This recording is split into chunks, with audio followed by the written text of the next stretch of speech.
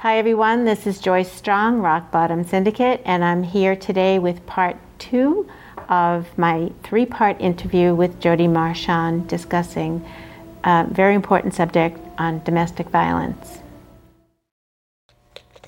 I would like, if you are willing, to hear a little bit about Olivia. Of course I'm willing. You know, my husband had children from his previous marriage. Mm-hmm. When I met my husband, they were like age 3 and 5. Mm-hmm.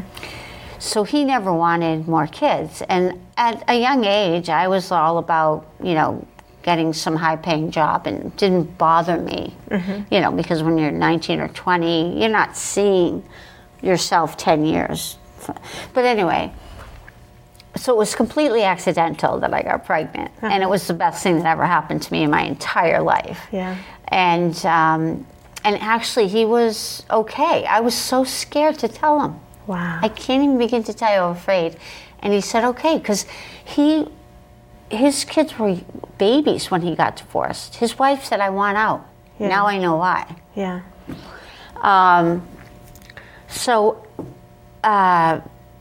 So he was okay, which I was shocked. And so the thing that was crazy is that his daughter, there was a 20-year difference. Mm-hmm. So she was not happy at all. A 20-year difference with? My stepdaughter was 20 years old when I had Olivia. Oh, yeah. But Olivia was the joy of my life. Thankfully, I was a loan officer, so I could work from home. Yeah. So she was in daycare 3 days a week. Yeah. And half the time, my mother was a teacher aide. Mostly every day, she would go to, I would get her there late, and then my mother would pick her up at 2 o'clock. Yeah. So she wasn't at daycare very often, you know, for long periods at a time. Yeah. But so I was very fortunate that my mom and dad was the first grandchild, and they very often would get her. And my mother would sit with her for hours playing Barbie, which I can honestly say I did not do. But, you know, there's certain things I remember that was so funny. You know, at each age, you think it can't get any cuter. And, you know, I'll always remember when she was in the back seat she was little. And I was on the phone because as a loan officer, you know, seems like you're constantly on the phone talking to clients or what have you. And she was in the back and something happened, and I forget, another car did something, and she said, that person sucks, Mommy. Like, oh my God, you couldn't help but laugh and think, oh my gosh, I guess I better be careful of the words I'm using. Yeah. But you know, and thankfully my mother would play with her, so I'd go to pick up my daughter, and she'd not want to go home. Mm-hmm. It was so funny. Because, you know, my husband obviously had an oil company, so he worked crazy hours sometimes, so I was fortunate that my mother took care of her. So as she grew up, she was involved in various things, cheerleading, then it became volleyball, and I just wanted her to always be involved in school activities because I thought she would turn out to be not getting into trouble as I was. I thought I'd see it. Let's put it that way. Yeah. But we had our year of dramatic things that I found out about my daughter, and so one time she was grounded for like a month, and I wouldn't let her have her cell phone, and I mean, it was, anyway. However, and I believe that this boyfriend was affecting her life, and he was a year older, so he went off to school, and my child was back, and she was blossoming. This kid was highly intelligent. Her report cards were always very, very good grades. However, I was the type to look at the comments and say that instructor said you could try a little harder, even though she got an A- or a B+. And that's, you know, I was that way. But she was extremely independent, extremely intelligent, and from what I have found out from other students, is very very friendly. And one story I heard was that there was a kid that was in her class that maybe was new or something, and she actually, went and introduced herself, and you know what I mean? Like, here's this kid. I mean, I knew she was a good person. She's my child. But these stories I heard later, I was like, wow, she really was a good person. And, so as I said, she applied to these schools. She did, to these colleges. She did all the work. All I did was hand her a check. And she did her essays. She was accepted to Northeastern, to all these schools that are difficult to get into. UMass Amherst put her on a we'll see list, so to speak. And I said, figures, the one I could maybe afford. But she really, really wanted University of Vermont. She was very into nature. Yeah. I think she would have ended up in some sort of environmental career. All I know is it cost a lot of money to go to University of Vermont. And when I brought her, there was like this unexpected early spring day. And it was just gorgeous there. Yeah. And I said, I want to go here. No kidding. Yeah, it is beautiful. And so she really wanted to go. In fact, we were due to go there for a parent conference, or whatever you want to call it, where the students and their parents come to visit. Yeah. We were due to go there the following week. Oh, wow. Yeah. And I was hoping she wouldn't like it because it would be very snowy and cold. And honestly, I think my husband knew he had lost control about that because he didn't want to spend that kind of money on a college. He didn't believe in that. Yeah. So he just, it's their way or the highway. Yeah. She sounds like an amazing young woman. I believe so. Yeah. And it's, I know so. I know so. And just from stories I've heard and just, she was honest to a T. I appreciated that about her. I found something in her bedroom once that at the time wasn't legal, marijuana. And I always said I would try to talk with her without, being totally out of control. And I said, oh my gosh, I found this in your bedroom. Is this yours? And she said, yes, it is. And looking back, I'm like, she had the honesty to tell me, even though she knew I was like freaking out. But I appreciate that. Yeah. So, there's a lot of great things that, and so now I live with, first of all, the guilt that I did not run out the door. I went to change out of my pajamas. Yeah. I live with that every day. You thought you had time.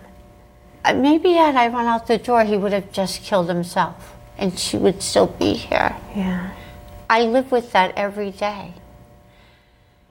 She told me once she didn't care if we left. Early on, of course, she adores her father. I will tell you this quick story, if that's okay, if we have time. Sure. She was, say, around 10 years old. We were at a friend's. Their son had graduated from high school, I believe.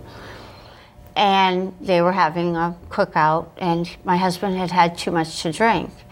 And I wanted to drive home. And heaven forbid he would let me have the say on whether I was driving home. He was driving home. Again, control.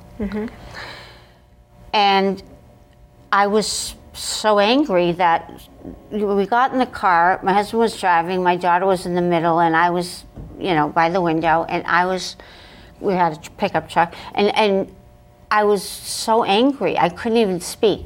That's how angry I was. So he knew I was angry when we got in the car, and he said, oh, you're angry now? And he stepped on the gas, and he turned to go left towards our home. And he stepped on the gas. So as we're turning, the car is literally skidding off of the road. And there was a person there who had a big rock in the front of their yard.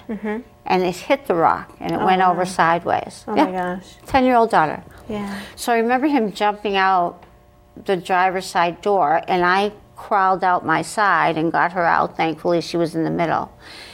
And I'm trying to stay calm because my daughter was there, but I just lost control. I'm like, that's it. I'm getting a divorce. I can't take it. I can't take it. And she said, Mommy, it was an accident. And I remember watching him be, they do the whole legal whatever to decide if they've had too much to drink, and I saw him doing that walk to see, and I thought, thank goodness he's going to be arrested and I can be home without him tonight.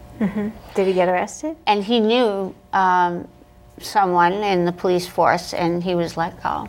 Oh my God. Imagine. I mean, we're talking probably 20 years ago or something. Or close to it. So maybe today that wouldn't have happened. But that's what happened. Oh my gosh. And I to this day, I cannot believe I stayed, but I think I thought he finally gets it. He finally gets it. And you think it will change. Yeah. And life goes on, and I knew she wouldn't, it would hurt her. I don't know, it's a cycle, and very often they're horrible, and then they're really amazing and promise you everything and say how sorry they are and promise you the world and say all the things they know you want to hear. And so you think it's going to change. The hearts and flowers. Everything. Yeah. And then it goes right back to it. So it's a cycle, but you believe they finally get it. It's hard for me to even imagine not hard for it, but it's just so profound, the degree of control he had for you to even get in the vehicle with your child.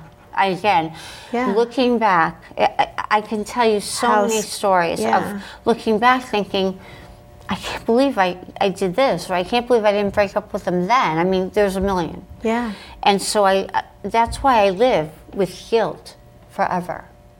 Why guilt, though? Because I didn't run out the door this time or that time, or, you know what I mean? There's so many times. But you're thinking with a logical brain looking back, when you're in that situation and your self-esteem is crushed, you're not thinking in the same I guess. I mean, I don't know. I really don't know. Although what I do think is that it's an ongoing problem, because if you grow up in it, you think it's normal. I mean, my mother was not physically abused, but I see things where her confidence was shattered. They will appear to everyone to be this amazing person. My husband was the fun guy. Never ever did anyone think he was like that. You know, my dad would help everyone, you know, but then come home and you know, be different to my mom. I mean, and so I grew up with that. So, and now my daughter grew up with that, and she had a boyfriend. One of her friends I met for lunch one day, say a couple years later, and he said, you know, there's stories I could tell you. And one, for instance, these kids would hang out at some pond in Westford. And she was there fishing. So like her dad, she liked to go fishing. Because that's what he taught her. And she was there fishing, which surprised me as it was. But her friends showed up there and they were like, Olivia, wow, it's so great to see you. We haven't seen you in so long. And they were so happy. And the next thing, her boyfriend pulled up on like his dirt bike or something. And she said, we'll see you later. That's why I must talk to anyone that will listen to my story, because somehow the cycle needs to be broken, which is why I want to speak at schools. And I can adjust my story for certain age groups, obviously. It must be told, and not. It's so common in our world. It seems to me that having it told at all levels is important, because a child can't break out, but I know this conversation happened in our family with my granddaughter. I think my daughter, I actually haven't read this book, but my daughter had a book that was having to do with my bucket, that fills my bucket, or that... Oh, yeah, your bucket list. Yeah, I don't right? know. Well, I'm not sure the name of it, but it has to do with when you talk to me that way. Oh. It makes my bucket full. Okay. And when you talk to me, this way, like you hurt my feelings. So they gave language to young children, so that makes my bucket empty. My bucket of love, so they're trying to put into words how they're feeling. Okay. And identifying. So when you speak to me this way, I just want to let you know that that just emptied my bucket. Okay, I have heard of this now that you say it. I don't know the name of the book. It's a fantastic way of looking hearing, at things. and she at the time I think was 4 or 5 and able to grasp this idea. And I thought that when you mentioned earlier in our conversation about maybe the child will challenge it, that's what she was being taught to do, how to, and that it's okay to. Yes. Because we're all in stress, right? Life can be stressful. Sometimes I'll raise my voice. I don't mean to, and if I'm called on it, or just like, I'm like, oh my God, I didn't even realize I was doing that, And so giving the tools at all levels. And then, of course, in the high school level, or even junior high school, when kids are starting to get boyfriends and girlfriends, and in that dating relationship, and how to, help them navigate that. Well, yes, and let's face it, the kids. Well, I mean, kids have. I mean, I remember 6th grade. That was everybody had a boyfriend. 6th, 7th grade, they start. It starts already, and that's why I'm. Somehow these stories, somehow it needs to be talked about in these schools, because it's reality. Yeah. I'm wondering if you could, it's so hard to do now, but if at some point, looking back at your life and all that's happened to you, could you imagine any place where an intervention could have helped you? Well, I don't know. Maybe. I do recall there was a couple of my friends. They were husband and wife. My husband was away hunting one weekend, and the gang was going out somewhere to dinner or something, and they invited me to go with them for a ride. And on the way home, they said, "Jody, I have to say, I don't think Brian's very good to you or nice to you or whatever, in other words, we believe there's an issue going on." And I said, "I know there is. You're absolutely right." And they were like, "Please don't say anything." Well, by the time Sunday came around, I was so angry. Right or wrong, I said something. Well, he called this friend who, the husband, and said, "I'm going to be right down there. I can't believe you said it. And, I'm going to be down there to, beat you up," or what, you know what I mean, like something like that. Yeah. And I lost that friendship. Wow. But so I mean, yes, intervention would be great. But the thing is that I don't know that people, like for instance, if I was complaining about him to my mother, that's how she lived. She was complaining about my dad all the time. You know what I mean? No one really thought it was going to go to the extreme that it did. But intervention would be fantastic, right? I mean, if you see your best friends in a bad relationship, if you see that your sister's got to get out, come up with a plan. I had heard a story where this woman's mom was afraid, and so her daughter said, "Get a bag ready." This is recommended to people very often. Have a bag ready. Save money. Put credit cards in it. Put whatever needs be in this bag, so that if you can run out the door, you've got this bag. And so she called her daughter one night and said, "Please pick me up." And she had her bag. Wow. So she had a plan ready. But that's I was at a meeting this morning, and there was a police officer there. It's Westford Coalition for Nonviolence. It was started after what happened to me. And there was a police officer there talking about, they had 11 visits, whether it was in the last month, I don't remember, but 11 visits and 1 arrest. And I said, yes, those are the visits. Mm-hmm. These are people that have called 911. But if you have fear of calling 911, like I had fear. Right. I called because it was an automatic reaction, but I immediately hung up. So you have fear. Like, imagine what's really going on. Right. There's fear of that. Yeah. It seems to me that just hearing what you said, that one intervention that ended up you losing the friendship over, yes, wasn't enough. That this needs to be said. It needs to become the fabric of, like, the Me Too movement. Right. It needs to become our everyday discussion and reminded, so that it becomes in some way. Yes. Not normalized, that it's, this is normal, this is not. Yeah. Absolutely. I mean, absolutely. There's talk through this committee I was on this morning.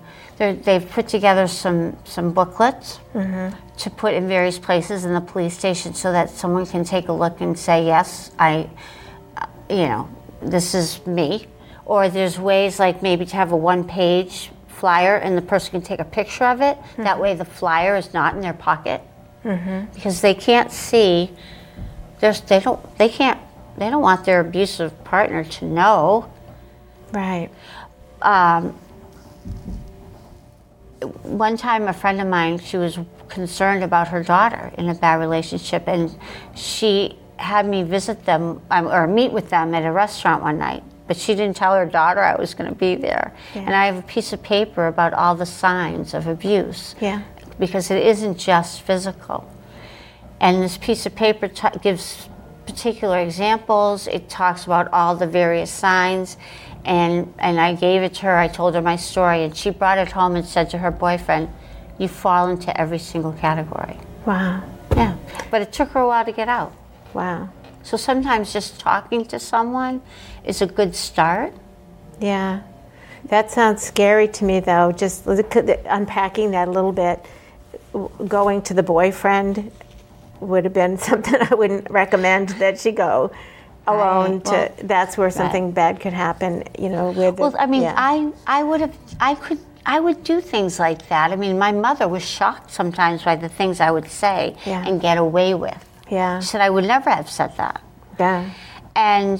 But then it starts to be turned around like it's your fault. Exactly. And it's not, And they don't remember the way it truly really happened or what they actually said. They don't believe it. Yelling at somebody, he's yelling at you, it doesn't give, you're having an argument, but that doesn't give him the right to abuse you. Oh, of course. Yeah. Right. I mean, you should be able to have an argument. Yeah. And have it be discussed, or, not to say some things won't be heated, but you shouldn't have to worry that it's going to get out of control, or that he's saying, you're an idiot for thinking that way, or you're so stupid, or you're so ugly, these are all words. What were the piece of paper that you talked about, the signs, what were some of those signs? It talks about,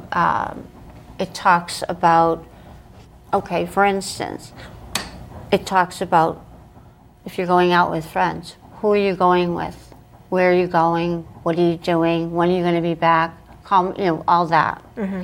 So your partner is asking you all these details. For control purposes. For control, yeah. There's physical, obviously. There's